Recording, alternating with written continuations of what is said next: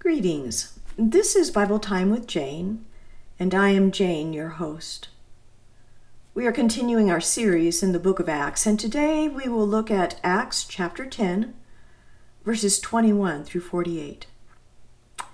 In our last session, God sent an angel to speak to a man by the name of Cornelius, a Roman centurion who was also a worshiper of the God of Israel. The Bible describes him as a devout man and one who feared God with all his household, who gave alms generously to the poor and prayed to God always. This man was instructed to send for the apostle Peter, as he could tell Cornelius the way of salvation. God also gave Peter a vision which was meant to convey to him that he should no longer consider a Gentile as one who was unclean, but that all would be united together through that salvation which is found in Jesus Christ, the Son of God. We pick up our story with verse 21 of chapter 10. The Word of God reads this way. Then Peter went down to the men who had been sent to him from Cornelius and said, "Yes, I am he whom you seek. For what reason have you come?" And they said, "Cornelius the centurion, a just man and one who fears God and has a good reputation among all the nation of the Jews, was divinely instructed by a holy angel to summon you to his house and to hear words from you." Then he invited them in and lodged them. On the next day, Peter went away with them, and some brethren from Joppa accompanied him. We're going to pause here for a moment and to discuss what we've just read. The men that Cornelius had sent had just traveled 30 miles. I'm sure that they must have been very hot, sweaty, tired, hungry, thirsty. The Bible tells us that when they arrived at Simon's house, Peter did not hesitate to go down to greet the 3 Gentile visitors that had come. In fact, you will notice that he actually invited them in to speak with him and to stay the night in Simon's house. For a Jew to do this for a Gentile guest was unheard of in that day. This action alone tells us that Peter's mind and heart is being transformed. The process had been happening for quite some time. But now he no longer viewed Gentiles as unclean, people to be shunned by a good Jew. No, Jesus had placed in his heart love and acceptance. And he began to realize that the gift of salvation was for all the world, Jew and Gentile alike. I like the way the 3 men described their master. They said, and I quote, "Cornelius the centurion, a just man, one who fears God and has a good reputation among all the nation of the Jews, was divinely instructed by a holy angel to summon you to his house and to hear words from you." This description adds the fact that Cornelius was a man who had a good reputation among the Jews. This statement verified that he had become a sincere worshiper of the God of Israel. I think it is significant that the 3-man delegation included this as part of their description. Were they also worshipers of the true and living God? And they also pointed out that it was a holy angel who instructed Cornelius to send for Peter. This is also significant, as this also becomes a confirmation that this was not a joke or a trap. God was the one behind this entire event. Their words were truthful, respectful, and the message was designed to inspire Peter to action. Because of the vision that God had given Peter, and because of the presentation of the 3 men, Peter agreed. And the very next day, they began their 30-mile journey back to Cornelius in Caesarea. In addition to the 3 men sent by Cornelius, Peter also took with him 6 Jewish believers who would serve as witnesses to what will soon take place. In Jewish law, to verify that a testimony was true, there had to be at least 2 witnesses testifying. Therefore, we can surmise that this is 3 times the amount required, so that when they returned home and when they gave an account of what had just transpired, there would be no doubt in anyone's mind that God has now extended salvation to the Gentiles. And this would also mean that Jew and Gentile would be united together through faith in Jesus Christ. Well, let's pick up the story, beginning with verse 24. And the following day they entered Caesarea. Now Cornelius was waiting for them, and had called together his relatives and close friends. As Peter was coming in, Cornelius met him and fell down at his feet and worshipped him. But Peter lifted him up, saying, "Stand up! I myself am also a man." And as he talked with him, he went in and found many who had come together. Then he said to them, "You know how unlawful it is for a Jewish man to keep company with or go to one of another nation. But God has shown me that I should not call any man common or unclean. Therefore, I came without objection as soon as I was sent for. I asked then, 'For what reason have you sent for me?' So Cornelius said, 4 days ago I was fasting until this hour, and at the 9th hour I prayed in my house, and behold, a man stood before me in bright clothing and said, 'Cornelius, your prayer has been heard, and your alms are remembered in the sight of God. Send therefore to Joppa and call Simon here, whose surname is Peter. He is lodging in the house of Simon a tanner by the sea. When he comes, he will speak to you.' So I sent to you immediately, and you have done well to come. Now, therefore, we are all present before God to hear all the things commanded you by God." Once again, we'll pause in our reading to consider what we have just heard. You know, when Peter arrived at the home of Cornelius, he found that Cornelius had gathered all his relatives and close friends in anticipation of what Peter would be sharing with them. The eagerness and expectation of Cornelius is inspiring. Here is someone who has only a partial understanding of who the God of Israel is. He had no knowledge of the one who can save one from sin, and yet he knows that there is a message coming that will utterly transform his life. He had, in a sense, become an evangelist before he was even saved, before he even knew the name of Jesus. Regarding this, I like what one commentator said. He writes, "We must not miss Cornelius' example as an evangelist. He anticipated a message from Peter and invited his family and friends to hear the message that he himself had not yet heard.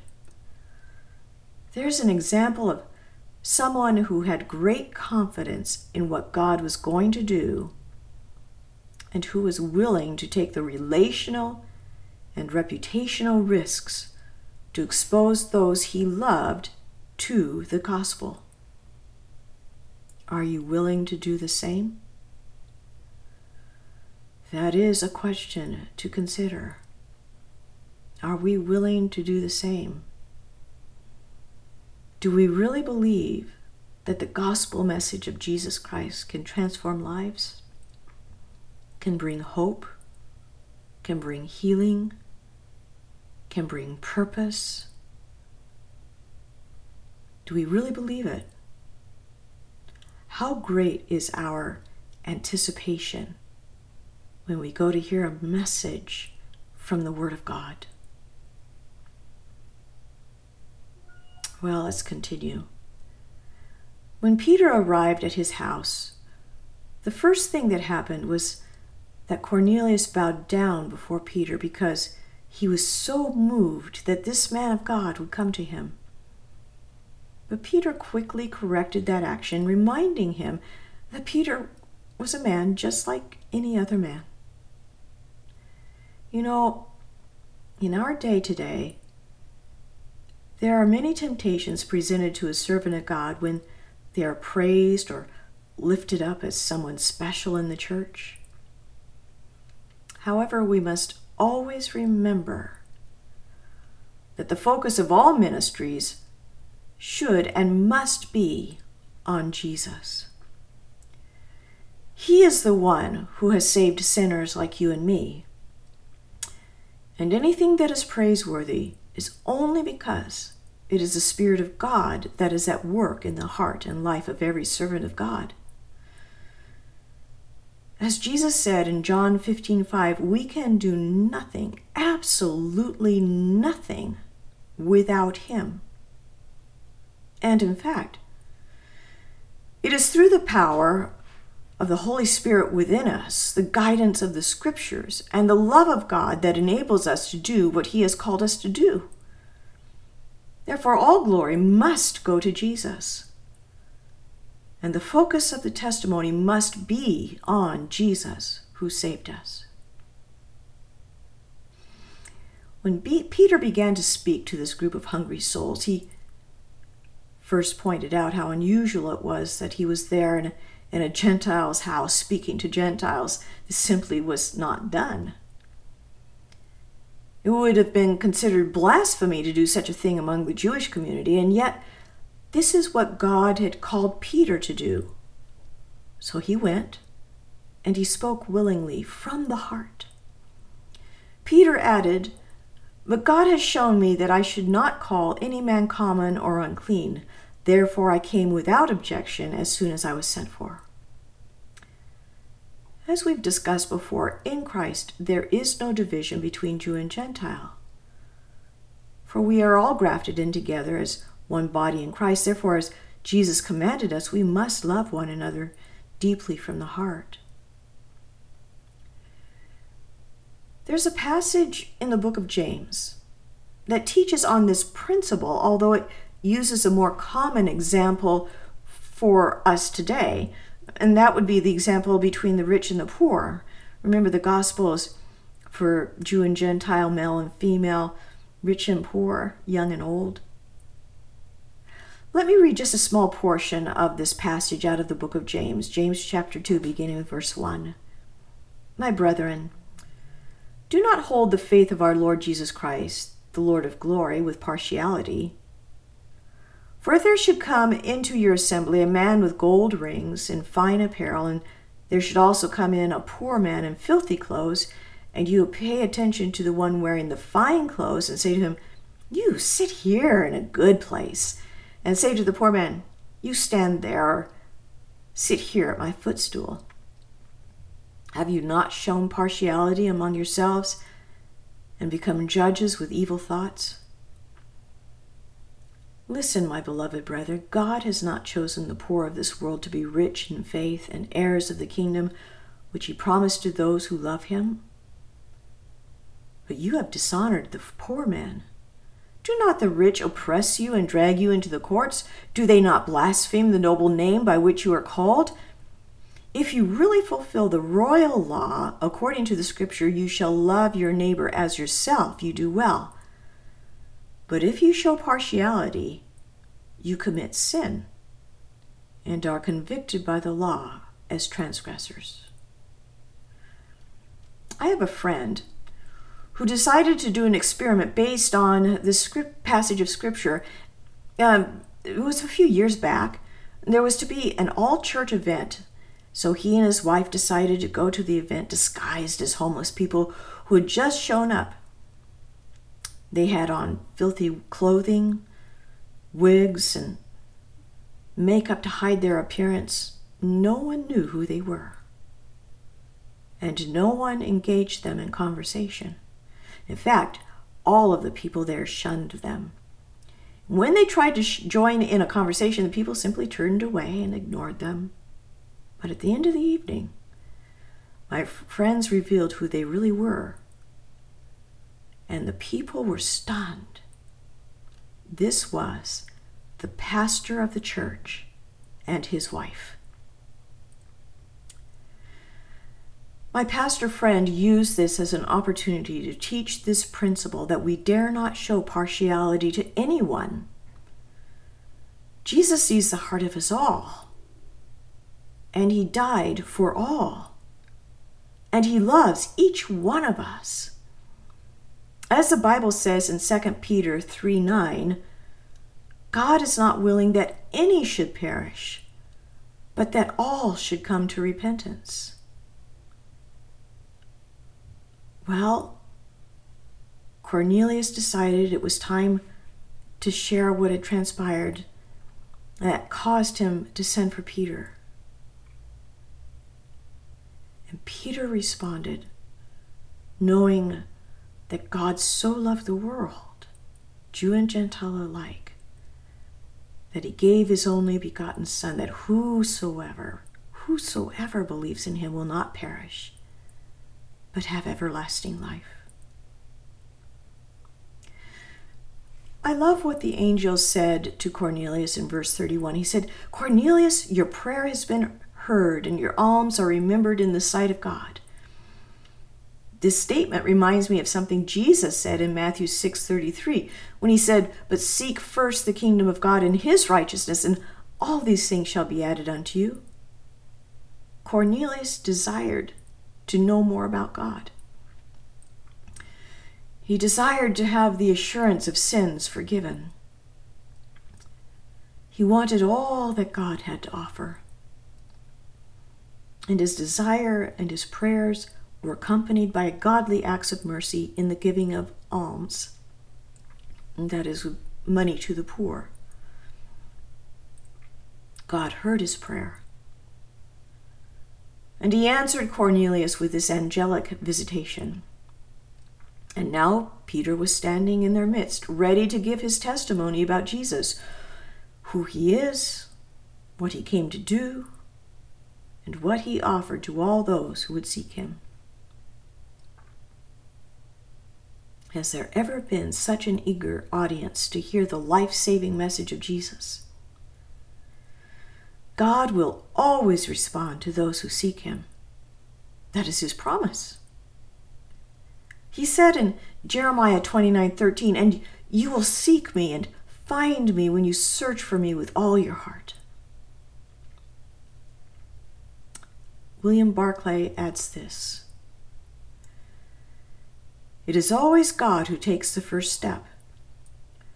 When the human mind begins to seek and the human heart begins to long, God comes to meet us far more than halfway. When we go to God, we do not go to one who hides himself and keeps us at a distance. We go to one who stands waiting for us and who even takes the initiative by coming to meet us on the road." Cornelius demonstrated an amazing eagerness to know and obey God. He responded immediately to the vision given to him by God and expressed gratefulness to Peter for coming to tell him about God.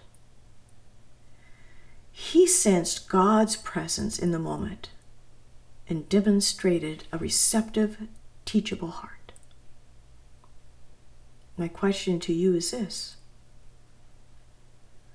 are you eager to hear from God and to do his will? If not, would you consider asking the Spirit of God to give you a thirst for him, a willingness, a heart for God, a hunger to do his will? Well, in response to such an eager request, Peter began to speak. And let's read what Peter had to say, beginning with verse 34 of our passage today. Then Peter opened his mouth and said, "In truth, I perceive that God shows no partiality, but in every nation, whoever fears him and works righteousness is accepted by him.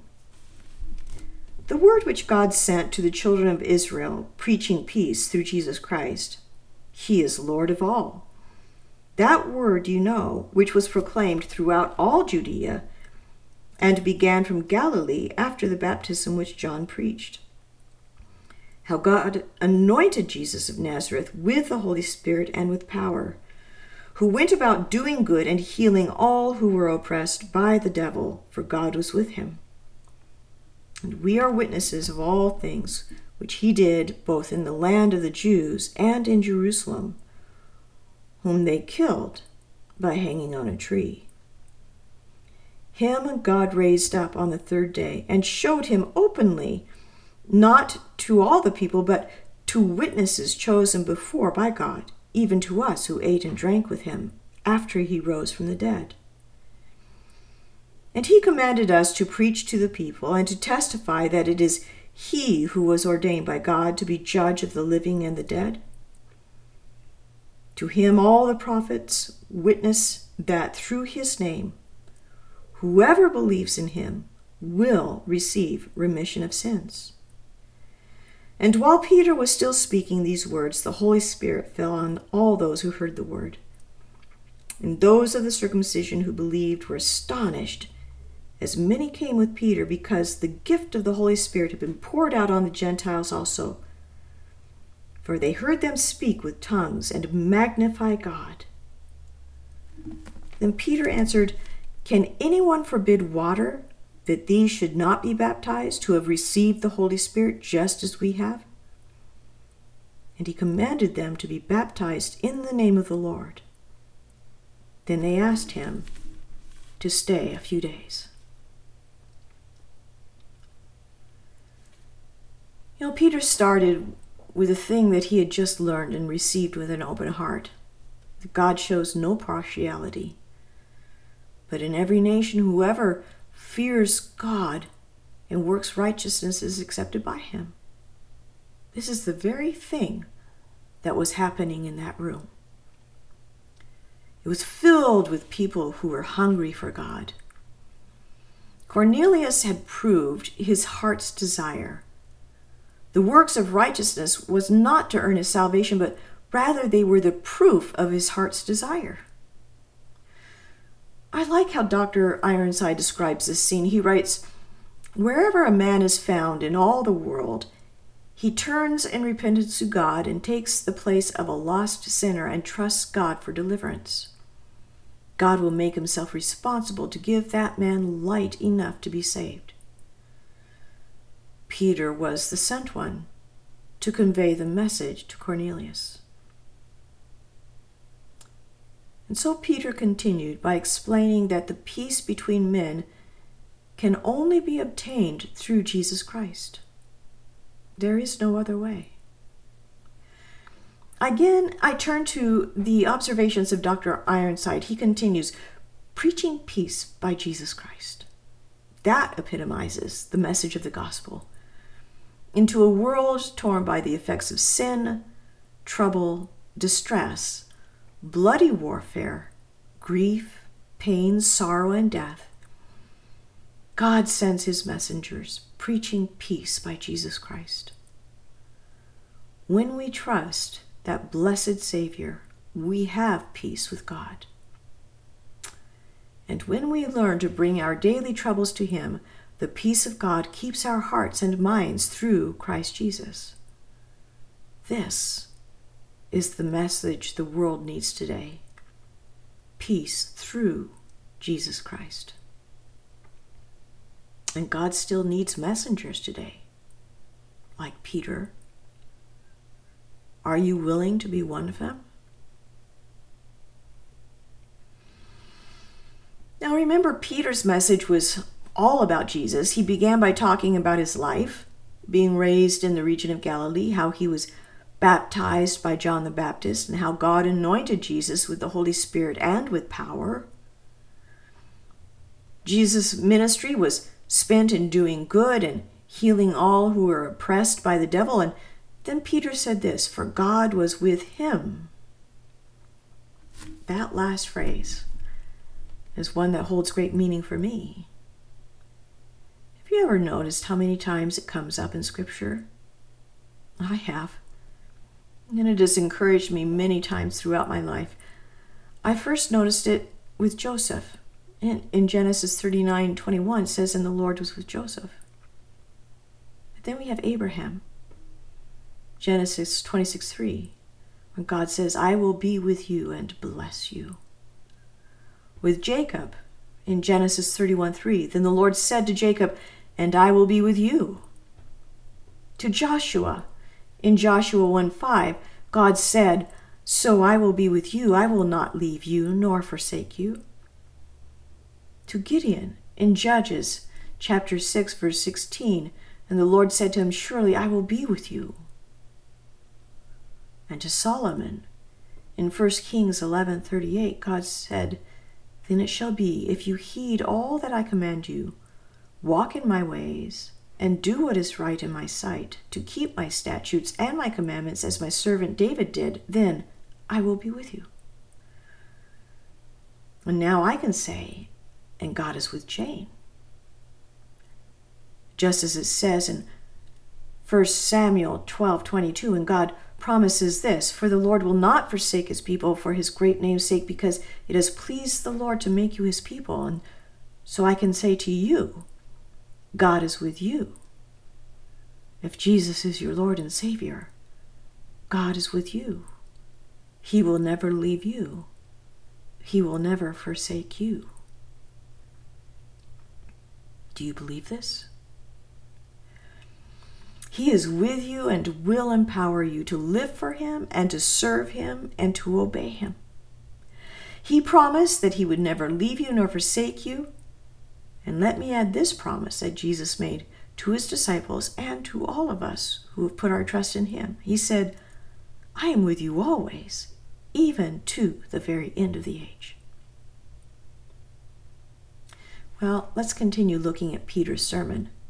Peter pointed out that he and the other apostles were eyewitnesses to all that Jesus had lived and done and spoke, and they were also eyewitnesses to Jesus' death and resurrection, as well as many of his post-resurrection appearances. Jesus even proved that he was alive again when he ate and drank with them on more than one occasion after his resurrection. And then finally, Peter told them that there will come a day when Jesus will come back and judge the living and the dead, because, and I quote, "It is he who was ordained by God to be judge of the living and the dead. To him all the prophets witness that through his name whoever believes in him will receive remission or forgiveness of sin." As Peter was speaking, the Holy Spirit moved in the hearts of all those who had gathered there, bestowing on them the gift of faith. And as they believed in Jesus, the Holy Spirit fell upon them in power, and they began to speak with other tongues, just like on the day of Pentecost. This is known among biblical scholars as the Gentile Day of Pentecost. It was important that this duplicate event happened because it was a confirmation to the Jewish believers and the other apostles that this truly was the evidentiary work of God, and that, yes, the Holy Spirit had been poured out on Gentile just as it had been poured out on the Jew. Can you imagine the joy in the room on that day? What an amazing thing had just happened. Both Jew and Gentile alike had to have been overwhelmed with emotion. Peter burst out saying, "Can anyone forbid water that these should not be baptized who have received the Holy Spirit just as we have?" Clearly, there was no argument that could have been brought. And so they were all baptized as an outward evidence of their salvation in obedience to the command of Jesus in the Great Commission. Warren Wiersbe adds this observation. With this event, the period of transition in the early history of the church comes to an end. Believers among the Jews, Samaritans, and Gentiles have all received the Spirit of God and are united in the body of Christ. These Gentiles were not saved by being baptized. They were baptized because they gave evidence of being saved. Sinners have always been saved by faith. That is one principle God has never changed. From now on, the order will be, hear the word, believe on Christ, and receive the Spirit, and then be baptized and unite with other believers in the church to serve and worship God. Once again, let me say that it is what you believe about Jesus that makes all the difference.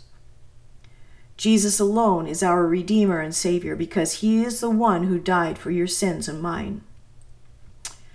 That is why it is so important for Cornelius and the people gathered there to hear about how Jesus lived, died, and rose again.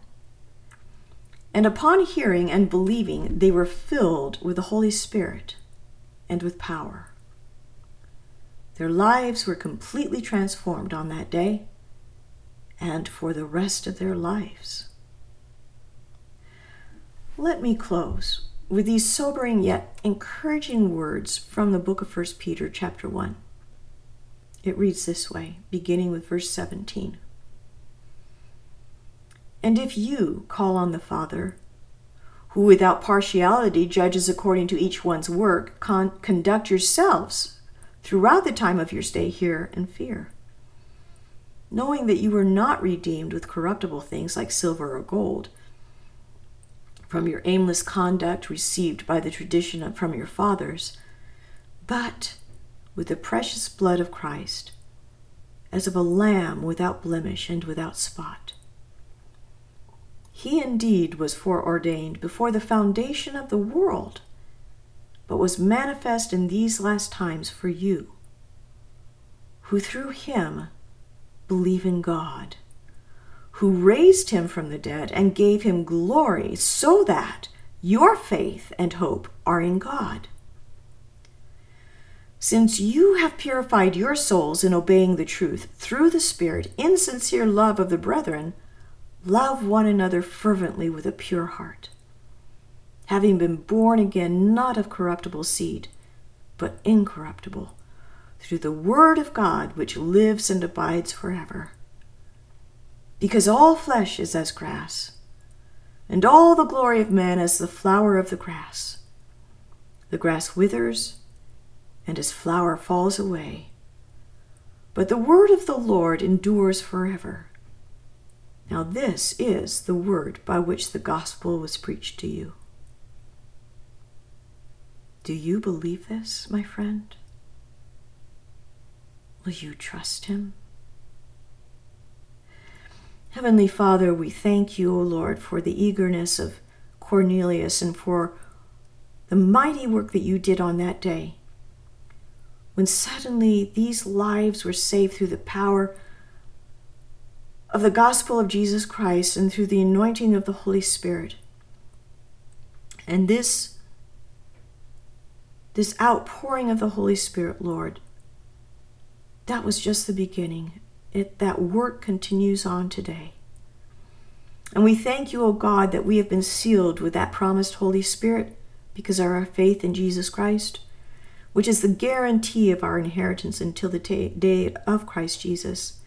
But Lord, we understand that we too are called to be your witnesses. And we look at Cornelius and we see the eagerness and how even before he understood everything, he already was calling the people that he knew and loved to come and listen to the life-changing message of Jesus. Lord, I pray that you would put it in our hearts to have that same measure of eagerness, because we know people, all of us do, who have not yet received Jesus as Lord and Savior. And we know, O God, that the only hope in this world is Jesus. And the only source of life is Jesus. So Lord, I pray, give us a heart's desire to be your faithful witnesses and to live for you, to trust you, and to obey.